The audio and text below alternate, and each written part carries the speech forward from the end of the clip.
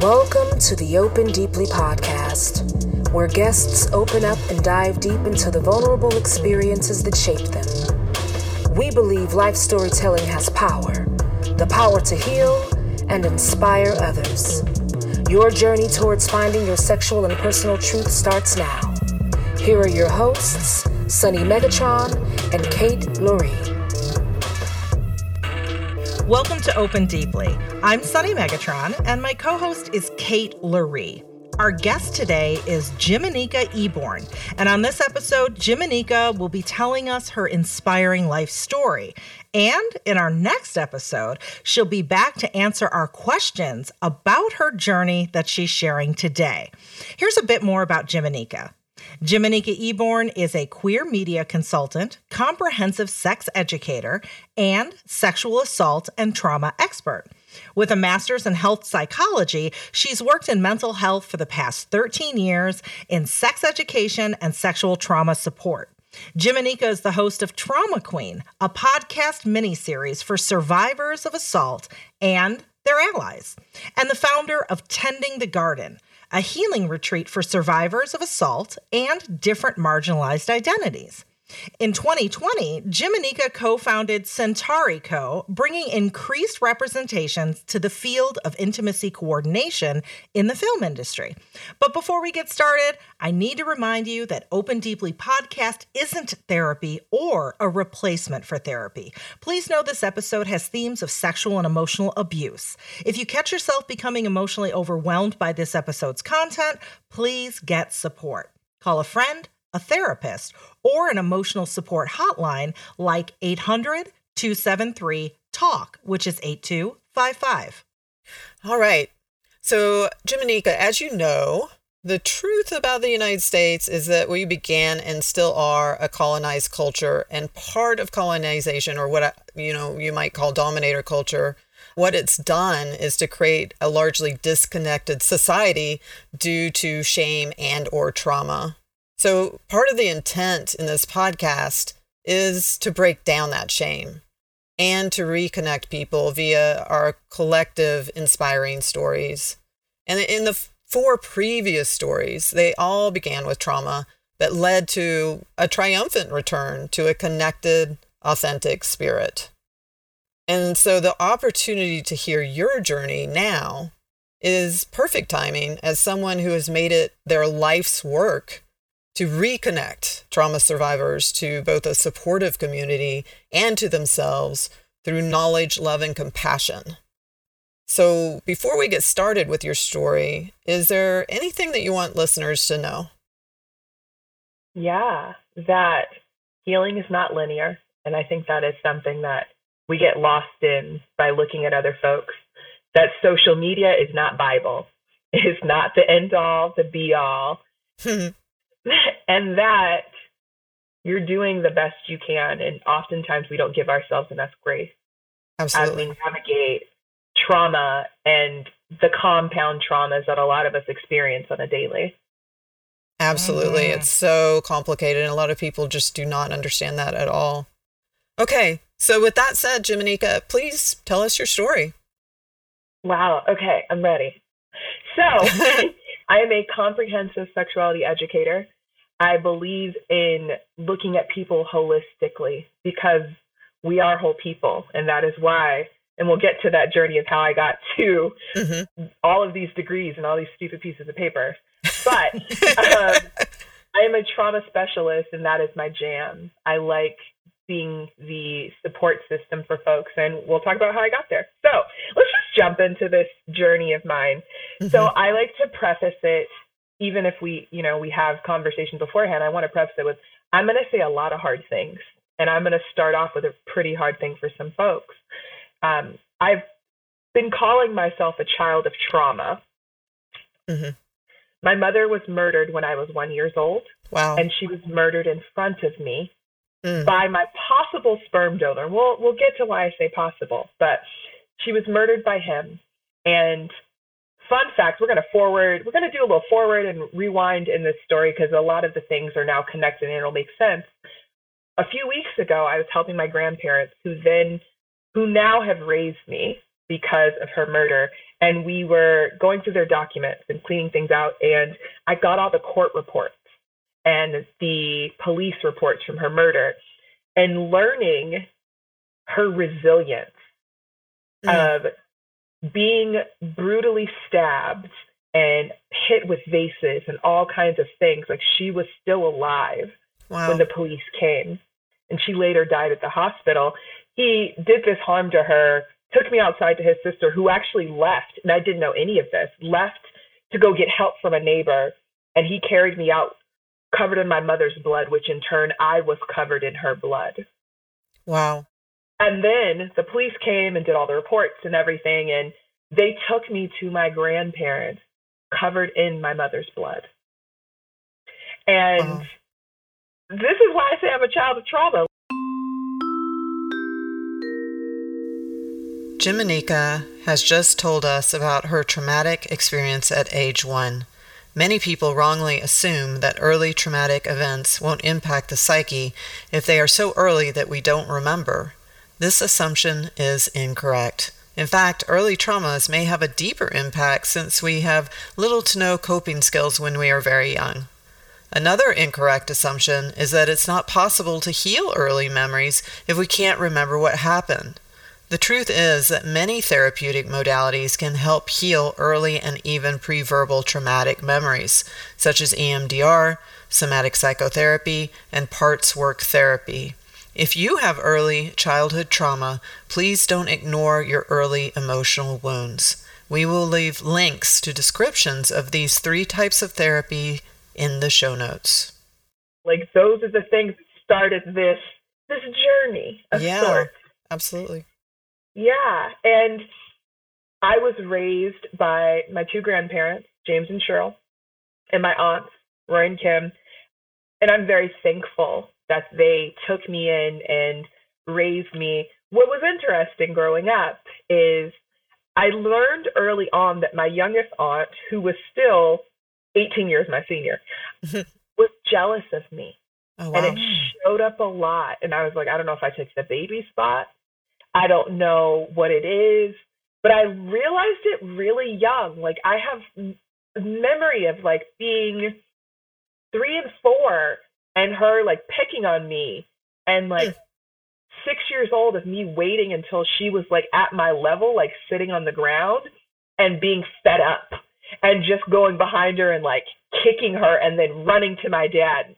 Wow. Right? Like, it was like those times of like, I felt like I was taking my power back. Right. And so that's the start.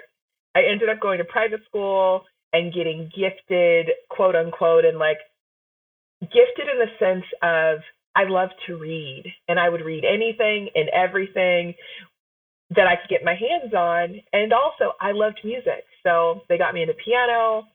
I learned how to play the saxophone, and I did all these cool things as I was in elementary school. I was in the 2nd grade when my grandmother was like, this school is too much. It was 10 hours of homework a day. I'm in the 2nd grade. I don't think this is the move. Wow. She was like, I'm exhausted, so I don't really care. I'm not doing this shit anymore. Literally her. So I'm not doing this shit anymore. And so she put me in a she took me from private school to public school. And this is where I started to evolve, because the private school was predominantly white. It was in a different area. It was closer to the college. And where we lived, she put me in an elementary school that was predominantly black and brown. And so it was like a whole new world. They put me in the GATE program because I knew how to read and I do all these things, but no one knew that I wasn't great at math. Like, no one saw that. I was like, guys, calculators, come on. Which later led to me still present day struggling with math. I can count my money. Now, if you put some letters and numbers, I'm out. I'm confused. And so while I was, navigating all of this, I was learning about Black people, right? Like, that's a whole new direct focus of like different types of Black people. And like, I learned about colorism. I was like, oh, for me, I thought I was a dark-skinned Black girl because everyone was so light. And I was like, nope, I am not. Oh, there's other people. There's other identities. There's different types of families. And this is where I was like, my friend had lesbian parents. I was like, what is some lesbians? I'm in the third grade. Just, what are lesbians?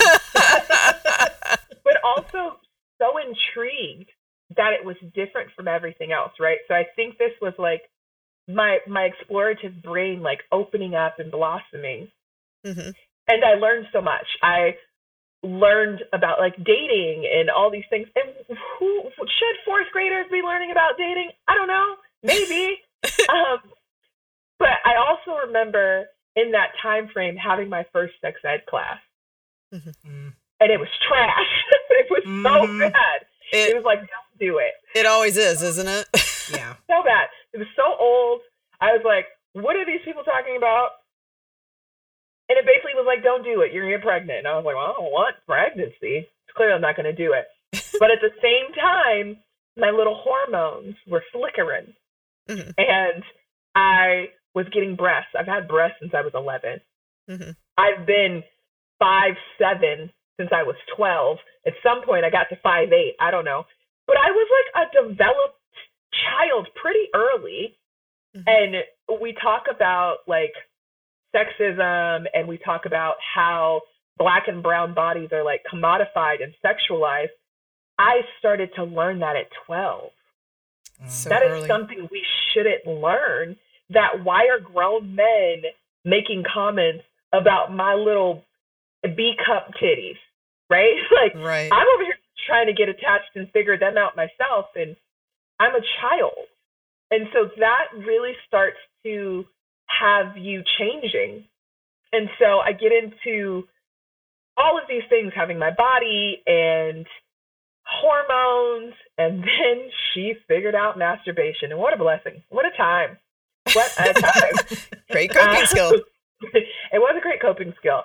The first way I learned how was using a hard surface, but it was a toothbrush. And I feel like this is a thing that a lot of people utilize. I don't know how I got to the toothbrush. I don't know where it came from and when I learned about rubbing on my clitoris, but it was a thing. And then I'm going to pause and we're going to go back. And I'm a jumper. That's how my brain works. But I do remember that my oldest aunt, she had a stepdaughter, same age as me. Mm-hmm. She was raised in a different area, different type of people, whatever. And I remember, and I'm still very confused. I don't know when it started, but I kind of remember it ended around 10, where she started to get touchy with me. And we started like grinding on each other. And this started around like 6, and it went for like years. And it was a very interesting, like explorative relationship, but also you don't understand that. I don't understand that. And then there's that shame, right? Like you don't know, and you're like, I shouldn't be doing this. This is at nighttime. We're in the room, and it happened every time we had a sleepover. Mm-hmm. And then present day, 33-year-old Jiminica, I'm like, who was grooming her? Like, how did she know these things? Like, what was happening at her home? And now I'm like questioning these things, but it's also not in my space to question it. It's also like that was a part of my journey. Yeah. Right? So then, come on back to 12-year-old Jiminica. We go to middle school. I moved back into a upper middle class, predominantly white area. The reason we moved is because my aunt moved in with her family. They never left, and my parents were like, absolutely not, we're out. So she's in that house to this day. Her and my other aunt live next door to each other. It's a mess.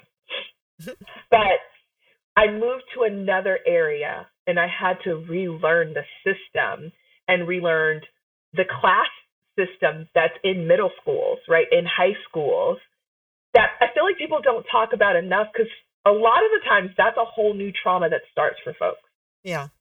And we're just like, well, you're in school and it's supposed to be hard. Like, is it? Like, does it have to be? Like, do you have to fit into one category or not? And this is where I like was just continuing to go through things. So middle school, dating, I had braces, I played the saxophone. I look back like, who let me do this? But also, this is the time where I had HBO in my bedroom. And I had Real Sex. And I had Taxi Cab Confessions. And I had The Bunny House Ranch. And I had Red Shoe Diaries. And for some people that don't know what those are gateway drugs. I used to love Red Shoe Diaries. And that's where I learned my sex ed. Was it the best? I don't know. Did I think, I have a fucking orgy? This looks like a time. And I learned about being bisexual, and I learned about bodies, and I was like, I think I like girls. Never talked about it until later, and we'll get there. But this is where I started being like, cool, I have the internet, and started kind of doing research and navigating all these things. And I told Sunny this, like, I found Sunny when I was younger, and I was like, who is this lady with these curls? Sunny helped me. And now I'm like, oh, Sunny is fine. Like, hang out with us. Sunny has a time. But two, they say don't meet your idol. Okay, all the time, that's not right? Like, sometimes, yeah, people are trash, but not always. So I was learning all of these things, and I had no one to converse about them. And so I would just be this person, and I just had all this information. And I felt like I was building it up, like, within my body. And I just knew that the people that I was around were just like, stop. Like, these were not permanent people in my life, except a few of them. Like, my best friend that I present day live with, we met the first day of 7th grade. And that was it. Like, we were just stuck. We're going to be 34 next year. We were 12 then. That's a long time to keep someone. I tried to break up with her a few times because commitment issues, but she won't let me. And so then I get to high school. It's a whole nother game, right? Each time it's like leveling up. And then people considering me to be in a specific box. I love the quote, no one puts baby in a corner. If you know the movie, you know. Yes. And I fucking love Dirty Dancing. Okay, I'll just tell you. I loved Dirty Dancing because there were so many levels of like acknowledgement and growth and freedom and race and things that people weren't talking about. And I was listening to Kate's episode and like the art of healing and the art of connection. And that's what I saw in that movie. And so I felt like people kept trying to put me in a corner of like, well, you do this, you have to hang out with these people, you do this, whatever. And so many groups tried to make me their Black friend because I was the one. I remember one time they approached me like, oh, we want you to come to this party and, oh, please come, blah, blah, blah. We uninvited people to invite you and just kept going. And I will never forget that line. You uninvited people to have me in this space. So you never thought about me first. You thought, oh, we're missing. Well, we should probably invite this. We should probably do this. But not realizing how othering that felt. And how it really like added to the shame of already being a little Black girl with boobs, taller than everyone, until finally that summer going into high school, summer going into 10th grade, everyone else started growing. That has always stuck with me. I remember I was at PE. I remember exactly the conversation. Like, that is like part of that trauma that I talk about, like, that people don't realize, and how it takes you back to that moment. Just like music will take you back to that moment. And so high school is whatever. I hated lots of it. I hated most of it. I was also asked often, because I didn't date. I didn't want to. I was like, all of y'all are annoying and not on my level. And they weren't, because they were so focused on getting to that next party. And I was like, what do I want to do when I get out of here? I want to work. Like, I want to make money. I like having my own things. So we were doing different things, and that's fine. But the connection was different. So I spent a lot of lunchtime in a classroom, eating with like the cool teachers. Also using their meal plans, because we had a restaurant on campus. They'd be like, get what you want. I was like, I sure will. And I learned so much about myself in the comfort of like being alone. Like, I'm an introvert and it's okay. And my mom would ask me often, are you a lesbian? And I'd be like, what? Who's a lesbian? No, absolutely not. And then I'd be like, shit, am I? I don't know. And when I say mom, I'm talking about my grandmother, just for reference. But am I a lesbian? I don't know. I like guys. I'm attracted to guys. I've seen real sex, and I was like, I want to see what that's like, trying to do that. And having her constantly asking me, for some reason, it built up like this shame aspect within me. Mm-hmm. And so it took me a long time to get there. But I was also dealing with other shame, which a lot of us go through in that time, and it's the body. The body shame of fitting into this box with these people. And I'm Black. My curves is different. I will never be the same as the Ashleys, right? Like, we were just different. And it was like, oh, well, you have boobs. I remember people throwing that in my face. Well, people are only interested in you because of your tits. And I'm like, wow. Bitch, no one's interested in me, so I don't know what you're talking about. Right? Like, I struggled with eating, which a lot of us do, and I think that's a conversation to have. I struggled with eating. People brought up my body in my family. People bring up my body in my family to this day, and I continue to set that boundary. But look at your boobs. You don't even have bra. They're just sitting up. Oh, I'm so jealous. Wow. Oh, look how skinny you are. Oh, my God. I wish I could be that skinny. And I didn't know it then, but I was in that disordered eating. Like, I didn't eat a lot of meat. I only focused on like veggies and fruit.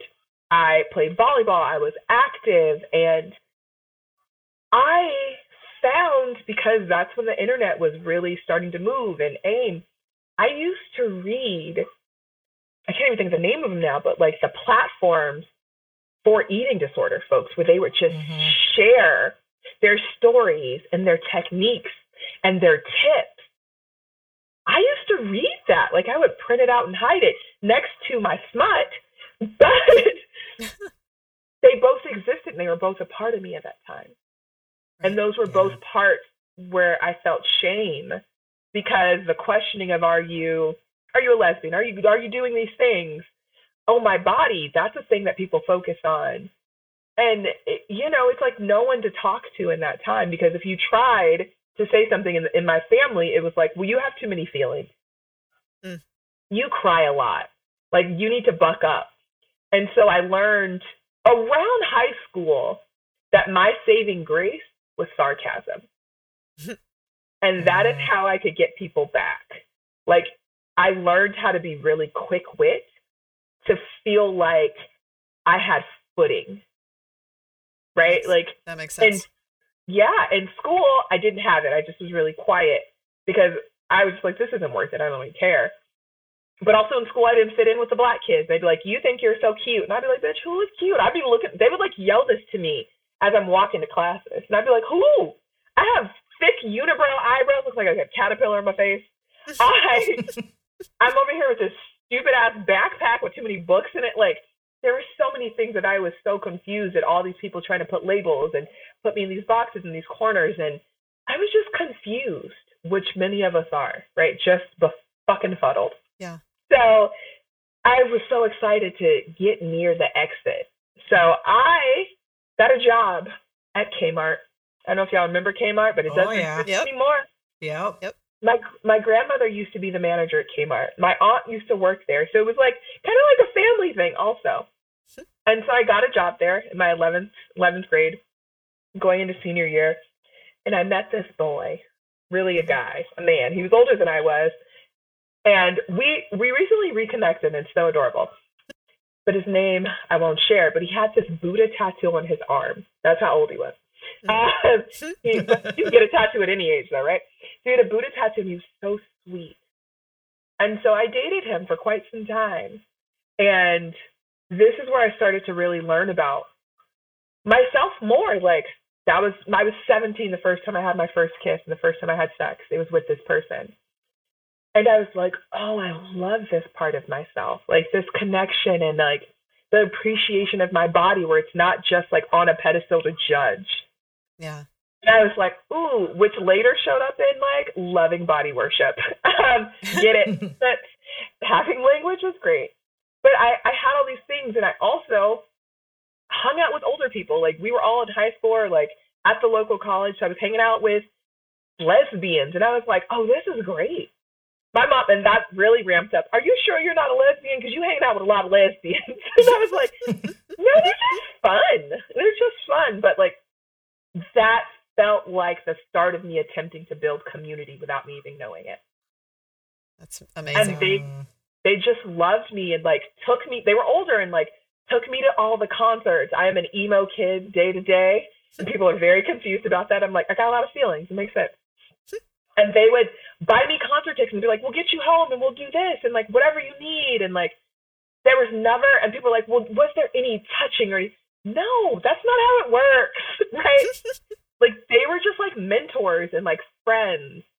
Mm-hmm. And it was great. And that boyfriend wanted to marry me. And I was like, sir, no. No, honey, no. She is 18 and going to college. And you have no goals. And I was like, okay, look at us setting boundaries and not knowing it. And so I got to college. And that was the first time. It's like the levels, right? It's like the levels of getting to these places. And that was the first time I felt seen. Mm-hmm. Listen, I started getting my eyebrows done. I did have great boobs. They're a nice solid D. Woo! I want them back. I want D's back. These boobs are getting out of control. But I was acknowledged and I was chased after. And I was like, what is this power? And I say this and people laugh. This is when I learned the power of my pussy. And that is when I was like, oh, you want me because I look this way and I carry myself this way.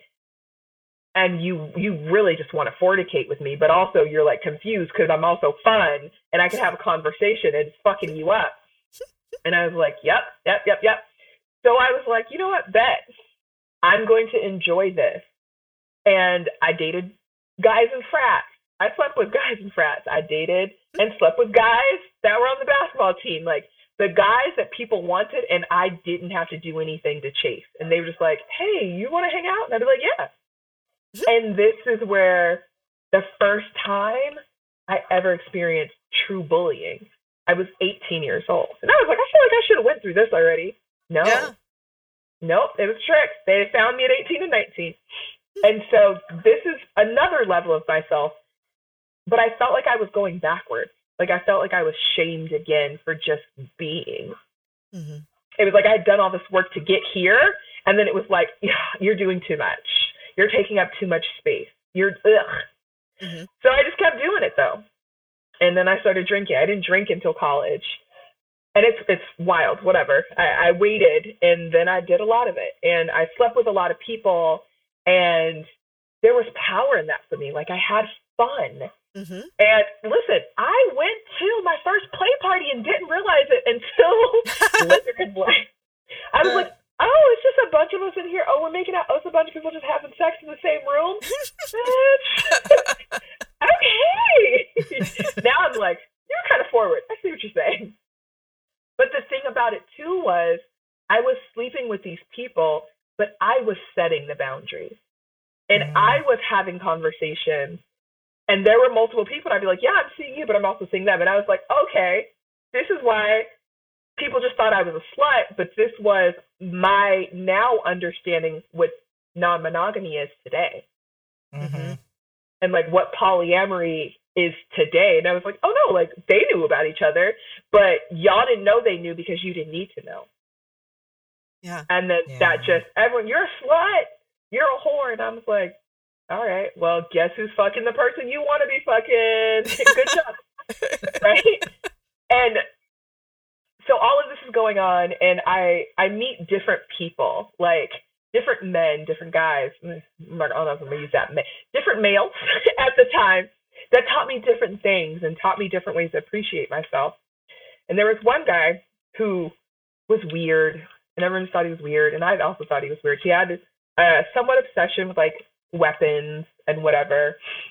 First time I was ever on a motorcycle was with him, and still traumatized because he just, like, took off and, like, sped around. And we would like sleep together and do all this stuff. And this is where things change again. So I went to school for criminal justice because I wanted to help domestic violence survivors in the space of, I wanted to help the people that my mom didn't get help from or didn't know how to ask for help. And so that is what my focus was when I went to school. So criminal justice, I forgot that part. I wanted to be Benson and Stabler. And then I quickly learned their burnout rate, and I was like, oh, got to figure something else out. So my third year of college, I was 21. I was in my bed sleeping. This is where I say another hard thing. I was in my bed sleeping, and it was just that feeling of someone's in my room. Like you felt that energy. And I woke up and I rolled over, and this person who I've never named, and I'll tell you why soon, but I never named this person, but I woke up and he was standing over me naked. And my trauma response was to freeze because one, I was in like 5 dreams in. You know, you wake up, you're groggy, you're like, what the fuck's happening? And he just instantly like grabs me and like forced me to perform fellatio on him. And I was like, okay, I'm here. And there's this fear of his obsession of weapons.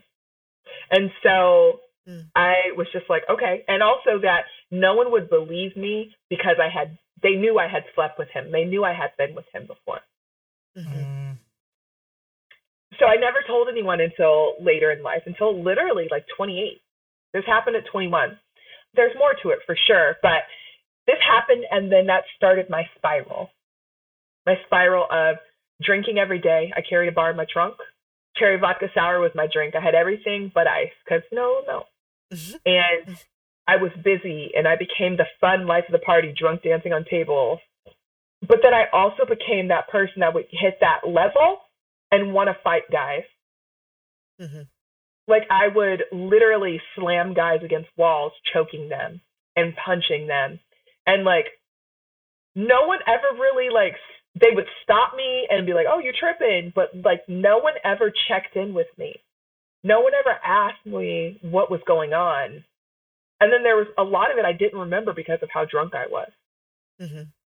You know, trying to date and navigate feelings, and then suddenly having panic attacks all the time.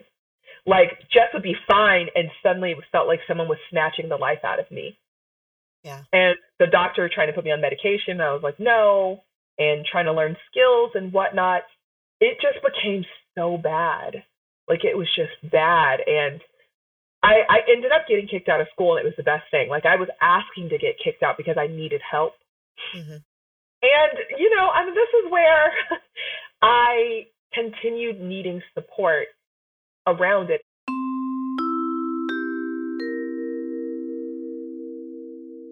Jiminica is about to talk about going back to an abusive partner. People often go back to an abusive partner for many reasons, and here are a few. 1, the abuse survivor may have gone into a dissociative state during the abuse and may have blocked out that the abuse ever occurred. 2, the abuser may have isolated and emotionally beaten down the abused person, making it difficult to leave. Or 3, the abuse survivor's psyche may find the truth of the abuse to be too awful to bear, and therefore the survivor goes into a state of denial and attempts to regain normalcy by either acting as if nothing happened, that it wasn't that bad, or that the abuse was their own fault. Regardless, if this was you, or is currently you, please have compassion for yourself. The abuse is not your fault, but please find the strength to get help. We will leave some resources for abuse survivors in the show notes. And this is where I want to normalize that sometimes we go back to our abuser. Sometimes after people cause us harm, we go back to them. And I did go back to him because I didn't look at it as rape. It was like, oh, I know I woke up and no, we hadn't talked about it and no words were said. And yes, he just had a condom on when I woke up and he just did these. It was a lot, right? To like try to parse through. And I saw him again. I saw him twice. One time I went to his home, and no, I saw him more than twice. So there's two different interactions in timing. But I saw him, and he tried to introduce me into polygamy. listen, honey, the journey. He tried to introduce me to polygamy. He was like, well, there's these other ladies. I mean, you don't have to meet them, but they're friends. And it was triggered because I looked into a trash can and my nosy ass saw some pills. And so I was like, I'm going to go to the bathroom. So I looked them up. Again, nosy. And it was for an abortion. Ooh. And I was like, question, what's this? He was like, oh, no, I was just helping out a friend. I'm like, cool. And then he's like, oh, well, I have these women, and, you know, I would love for you to be my third. And I was like, this is weird. I gotta get the fuck out of here. And then I saw him again. And this is why I think I'm still creeped out by those little Sphinx cats, the little hairless cats. Mm-hmm. Because he had two of them. And I was like, they freaked me out. And he was like, touch it. You need to touch it. And he like forced me to touch it. Mm-hmm. And then I was like, yeah, I don't want to have sex with him. He kicked me out. Wow. And he was like, well, get out. Then what the fuck are you here for? And I was like, you are absolutely correct. What the fuck am I here for? Yeah. And so I got kicked out of school. I separated from this. I got kicked out and I took some time. I still went to junior college. Like, I've never not been in some educational space. I went to junior college, and this is where I started my first business. I became a store owner. I created a vintage clothing store online, my first online business, and I became a rape crisis counselor. Did I get therapy first? Nope. Did I figure my shit out first? Nope. And I was that person that after you're assaulted, that's in the hospital room with you while you're getting your SART kit. Right. And so I'm holding people's hands and they're trusting me with this space and retelling their stories. And that for me was the first time I was like, oh, no, this is what I want to do. Mm-hmm. This felt so humbling and like a gift of space and like trust that everyone doesn't have, but also like they felt comfortable to just do that with me. And I was like, oh, I learned how to do mirror work. Mm-hmm. I went back to school for psychology. So that's where my undergrad in psychology comes from. I went to school with Jesus. I had to find a school that had boundaries. If it was with the Lord, it worked out. It's fine. And I started my journey working in mental health field. So my first job was working with juvenile sex offenders. It was a group home. We had 11 houses, 6 boys each. And the 2 years I worked there, they were never empty, which was a mind fuck. And also reading their stories and their journeys and everything. It was wild to me. And I learned so much about myself. But I also had the mindset of like, okay, I have to be a therapist to do this work. And so I was like, how do I keep getting there? And so then I worked with teenagers in a more intense level. And this, again, like I was in control of everything. They kept giving me this role. And I was like, okay, people trust me. Like, I'm good at this. Mm-hmm. But also I fucked up a lot, right? Like I was like 23, 24, like being in charge of teenagers trying to AWOL and have sex and addiction and all this, like, wow. We needed fucking training. Like, we have trauma. Like, I have friends from that job. We still have trauma from that. Note, you can get tons of trauma from your job, from your work. This is true. Mm-hmm. So, mental health facilities, I've learned a lot. And then I went to eating disorders. And this is when I was like, oh, honey, you still have disordered eating. Now you understand. Like, I did intake, so I was hearing the stories again. I'm seeing the thread of me constantly holding space for people. Mm-hmm. And getting like, okay, this is what I'm supposed to be doing. This is the thing. And also being like, you have work to do. So I started looking into spirituality versus doing therapy first. And this is also like, people do different shit to figure themselves out. And that's right. So I've driven by this place my whole life. And I was like, I'm going to go get a card reading. And that card reading led to 2 years of work with this person. And I learned how to meditate. And she told me things about like my family that you can't just make up. And so I was like, okay, well, I believe this now because this makes sense. And she was like, and I say my sperm donor because she was like, I don't think that's your dad. I think he took the role and he dated her and, caused harm and all these things. I don't think that's your dad. Cool. Later in life, my grandmother's like, we're actually not sure if it's your dad. Cool. So I'm continuing to work through mental health facilities. I get into working in Malibu, California. Bouge, real bouge, lots of privilege. And this is where, from the teenagers to the eating disorders is fine, but the teenagers to this, I started to see how marginalized folks are treated. And it's totally different. And it's so horrifying that these are spaces we seek for healing and support when you're being more traumatized and more harmed. Mm-hmm. And so this started to get my wheels moving of like, oh no, I want to create something that doesn't look like this. So I worked in Malibu, and this is where I was like, I'm burned out. I got to find something else. And I was like, ooh, sex. My mom was like, talk faster. What the fuck does that mean? I was like, I'm not sure yet. She was like, are you about to be selling your pussy? I was like, I don't think so. I don't think that's what I want to do. But, you know, sky's the limit. And she was like, what? And so I found sex ed, and I fell in love. And this is, I found Sunny again. I found the Sunny again. And I went to every conference I could find. I entered every contest because I was broke. And I won all of these things to get these free connections to people and community. And I was like, how do I combine myself, right? Like, how do I combine the things that I love, which is mental health and trauma? And I was also going to school for marriage and family therapy at this point because I thought I had to be a therapist. Then I was like, I don't love this. I don't love all these rules and like how I have to show up for people. And like, we're not even talking about sex. Like, how are we're missing pieces. Yeah. And so I was like, yeah, I'm good on this. And so I was like, but what do I want to do? So finding sex ed, and I'm an observer, and which freaks people out sometimes, and I don't really care. People leave me alone. It makes me feel good. But I saw that there were people working in trauma, and I was like, oh my God, I can combine this. Because my thought was, people were talking about lubes and toys and fun shit, but so many of us have trauma. Like, why aren't we talking enough about it? Right. Like, I'm not the first person to be in sex ed talking about trauma, and I will not be the last. But I looked at it in like, what was missing? And I was like, a lot of people are talking at people and not talking to people. They're not looking at people as like whole circuit boards and full pictures. And they're not giving space to people that don't have space, which are predominantly, when people think about sexual assault, it's white women. What about everyone else? And also minorities, in the sense of, we have higher assault rates because we're thrown away more. Like, there's not healing spaces, there's not community, there's not safe spaces. Like, again, learning that these mental health facilities, like, the trauma continues even when you're spending money to get support. Yeah.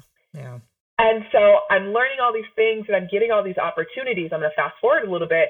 I'm still in shock that to this day, like, I am trusted to create content and speak at conferences, and like having my heroes be my friends. Like, I literally was just on a video chat with Sunny. Like, I talked to Sunny. Like, I got to, you know, hire these people. Like, I just hosted my online summit for like specifically for survivors. And I'm like, holy shit. And I get to like give my friends money for like these things that maybe in other spaces they've never been, you know, paid to do. Like, going to conferences, that shit's free. You're spending more money than you're making. But I get to be like, here, I see you. Like, I don't have as much as I'd love to give you, but I want to give you something. Like, I want to change the systems internally. I want to change the way conversations are had. And yeah, it's all fucking selfish because this is what I wanted for myself, right? Like, I create the work that I want, that I have needed, and it just works out if other people feel the same way. And during all of this, like, getting here to this work where I get to speak at fucking colleges, and like, people send me messages like, you helped change my life. I'm sure both of you know that is powerful. Yeah. And that is a gift in its own, and it's so fucking humbling. Like, sometimes I'll just sit in my bed and cry at the gift of this work, right? Like, yes, this is a gift. Trials and tribulations, I'll give you a few, and we'll end on some positives. But when I first got into sex ed, I was really doing all this hard work. And I remember I was at a speaking conference, like learning how to speak, because I was like, I don't know how, and it was a lie. I'm great at it. Shooting my horn. I'm good now. But my grandmother called me and said, hey, I hope you're not mad at me. And I'm like, girl, what? Hello? What happened? The man that may or may not be my father wrote me a letter. And I call it prison clickbait, because outside the letter, I went back and I went to my parents' house and got the letter. I called a meeting with my best friends. I was like, hey, I got this letter. They're like, what do you need? I was like, I'd like a crab dinner and then let's process. They were like, done. And so I go home and read the letter, and I say prison clickbait because outside it says, this is your father, you have a sister. Wow. And my grandmother hands it to me and says, you don't have a sister, your mother had no other children. Take this and do what you will. So I read it. It's a lot of, hey, I'm not dead. Hey, I learned how to read and write in prison. Hey, I don't know what they told you, but you have a sister, but never shares her name, just tells me about her. And it's like, if you want to know more, go ahead and send me a letter. Like, this is wild. You know about clickbait. Like, I'm not fucking sending you a letter. Yeah. Like, I don't owe you anything. Right. You literally changed my life. Right? Like, that's wild. Yeah. So that's one thing. That was a fucking trial and tribulation. And then 2 years, how long have I lived here? 2 years ago, 2 years, because we're celebrating. I was moving in with my best friend, the one I've been friends with since I was 12, and we live together now. I'm actually moving next month. It's so sad. But I was moving my stuff in, and I sat in my car, and I was like, cool. My manager at the time was texting me. My mom was texting me. I was like, look at you learning how to text. And Venmo went off, and I was like, who's sending me money? We love the cha-ching sound. And I opened the request, and it was the person that raped me. And it was the year that they raped me and a request for 25 cents. I was in therapy. I've been in therapy for 2 years now. So luckily I'd already been in therapy when this happened. And I sat there for a second and was like, what the fuck? So instantly making sure I block. I'm making sure they're still blocked everywhere else. Block. And I'm just like, at this point, I've been in therapy. I've done the spiritual work. And it's, this is where I'm also like, yeah, we can do all this work and we can still be triggered. We can still have shit come and shake it all up. And I was like, you have 30 minutes to get back to the other side of town. And I lived in Echo Park at the time. And I was like, I'm going to the lake. I'm going to do some grounding techniques. I'm going to touch the grass. I'm going to get some nature. I'm going to get some elote, all of these things. And I was like, okay, I'm going to text my people because that's what I know works for me. I let them know what's going on.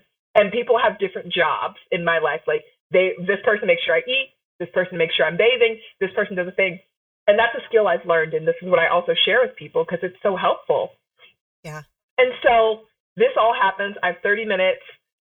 And I was like, I'm fine. I was in bed for 2 days. People checked in on me. And, shit happens. And I take from that the remembrance of trauma lives within us and it is a part of us forever. But we learn different ways how to navigate and push through. Mm-hmm. We learn different ways of resilience. We learn different skill sets. Like I never would have known how to create, and I didn't know anyone else that was doing it. Maybe people do, but like I had created my own safety list of humans. Yeah. And I also learned what that person, like I love my friends, but they all have different things that they're especially good at for me. And I reached out and was like, hey, would you be down to be my person to do this? Would you be cool to do this and like show up in, like in kink, we have safe words. And I was like, if I text you this word, can you do this action? That's so cool. Yeah. And so I teach people to do that now and like dating as a survivor. And this career is a moving gift for me. I've been able to speak to people that I never would have imagined. I get to continue working on my own healing. And, Kate was talking about the different types of medicines.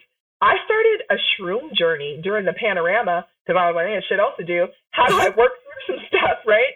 And I did tons of research on this other type of medicine, which led me to going back to school for alternative medicine because I think about our ancestors didn't have all these little pills. Right. They used the earth.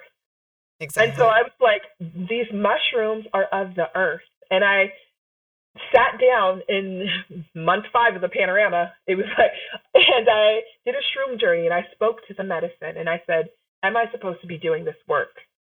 Can you show me the women in my life? And I promise you, and I feel like you'll get it and some people won't, but it was flashes of these Black women Some I recognized and some I didn't. And they just loved me and told me how proud they were of me. Aww, and I love that.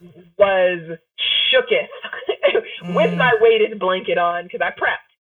But I say all that to say, like, this is a fucking continued journey. And yes, I was telling Sunny a little bit before this, like, I have never worked so hard in my life. But it's like in all the ways that I've always wanted to. Like, to be able to create that summit this past weekend or tending the garden in general, it literally was because of seeing the harm that was caused and the folks that are continuously overlooked and people trusting me. Like, I got to hire 20 amazing people this weekend. And they were like, yeah, absolutely, whatever you need. That's trust. Do you want to tell us a little bit about what Tending the Garden is? Yeah, so Tending the Garden was supposed to be, first, just an in-person retreat for marginalized folks. So every retreat is going to be focused on different identities. So it was supposed to be in 2020. The first one was for women of color, just women of color, femmes of color, however you identify, because we're not gatekeepers. And then, of course, the panorama happened, stopped us. And then the retreat center first refused to give me my money back. So they stole $30,000 of fundraise money. We had lawyers, and they knew we couldn't go beyond our means. So I wish them the worst. I wish them that they hit their pinky toe every morning and they get cuts and there's salt water in them. I wish not the best, the worst, honey. But what comes from that was lots of crying and sadness, but also I got a $25,000 grant from American Express to keep creating. Wow. And that's how I get to pay Sunny. And it allowed me to kind of restructure the things, right? Like, everything was online, and I was like, I don't know if I want to do that. It's not going to be the same.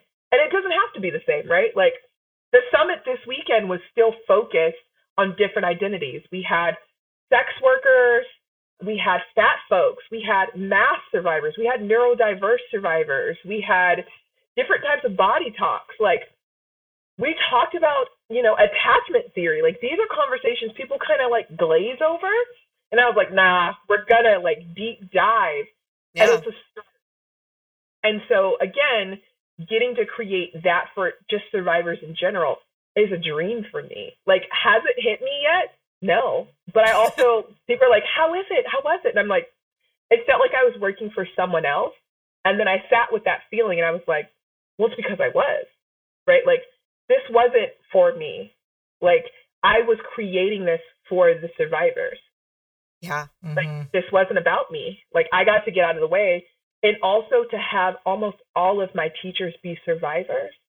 That's a different level. And also that vulnerability of like some folks being like, I've never actually got to sit down and like share myself in this, because you are a practitioner, you are a teacher, you do sex ed, you are a therapist, like, but you don't get to talk about your own journeys and how that looks. Right. And so at the end of, there is no end, right? Like, I'm still going. I'll be 34 next month, and I still feel like I haven't done enough, but I also know that I'm just getting started, because I have so many dreams and goals and like different ways for folks to show up for themselves and like kind of continue to break those systems of oppression that are constantly on us. Yeah. And so this is a start. And even when I'm exhausted, honey, I'm always exhausted. I'm so tired. And, my stress levels, my hair falls out, which I learned at 30. So I'm like, well, good thing I'm cute with short hair, honey, because what else? Well, I have to say, I love the name Tending the Garden, because, like, if you go all the way back to our very first episode, I think I gave this kind of analogy of that everything that has to do with reconnecting is kind of like our garden, and we are part of the garden, and we are also the gardener. And then everything that disconnects us is kind of like this weed system, like whether you're talking about, Trumpiness or colonization or patriarchy, like all of these things are this disconnecting weed system. So I love, like, Tending the Garden is like such a beautiful name. Yeah. Yes. And our goal is to teach people how to continue to tend their own gardens.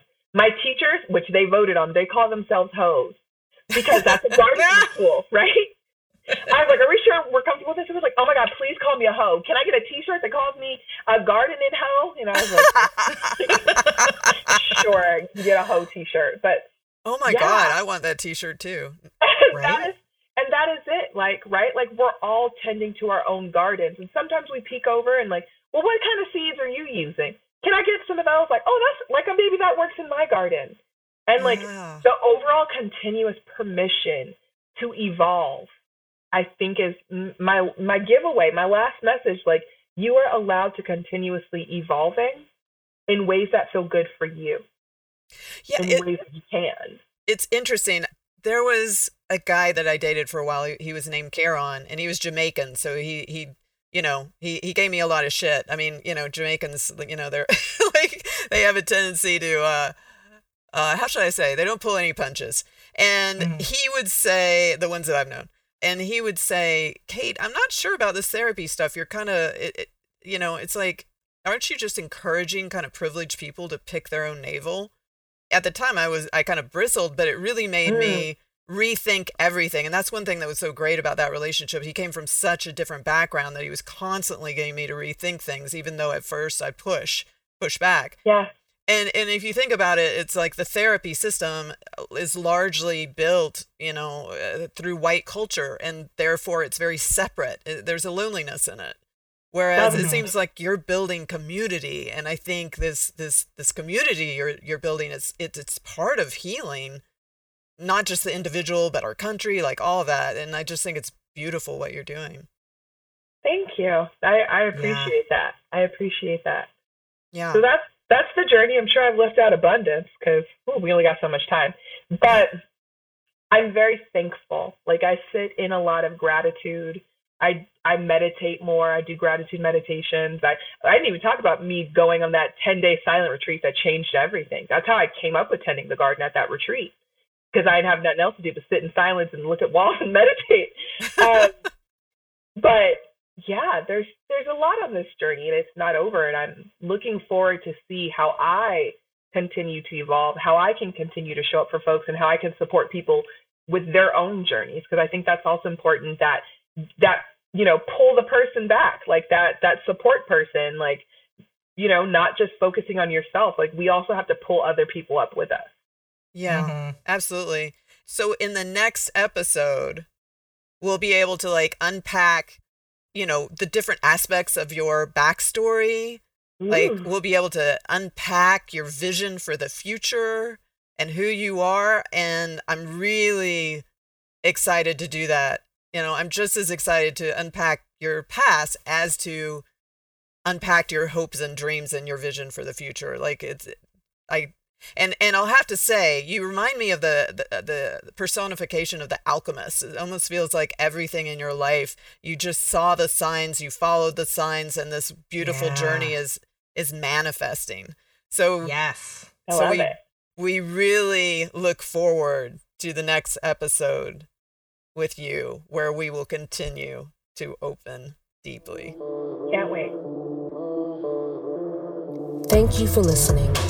Find us online at opendeeplypodcast.com and on social media at Kate Laree or at Sunny Megatron. Check back bi-weekly for new episodes, and until next time, remember, your authentic truth is only found when you dare to open deeply.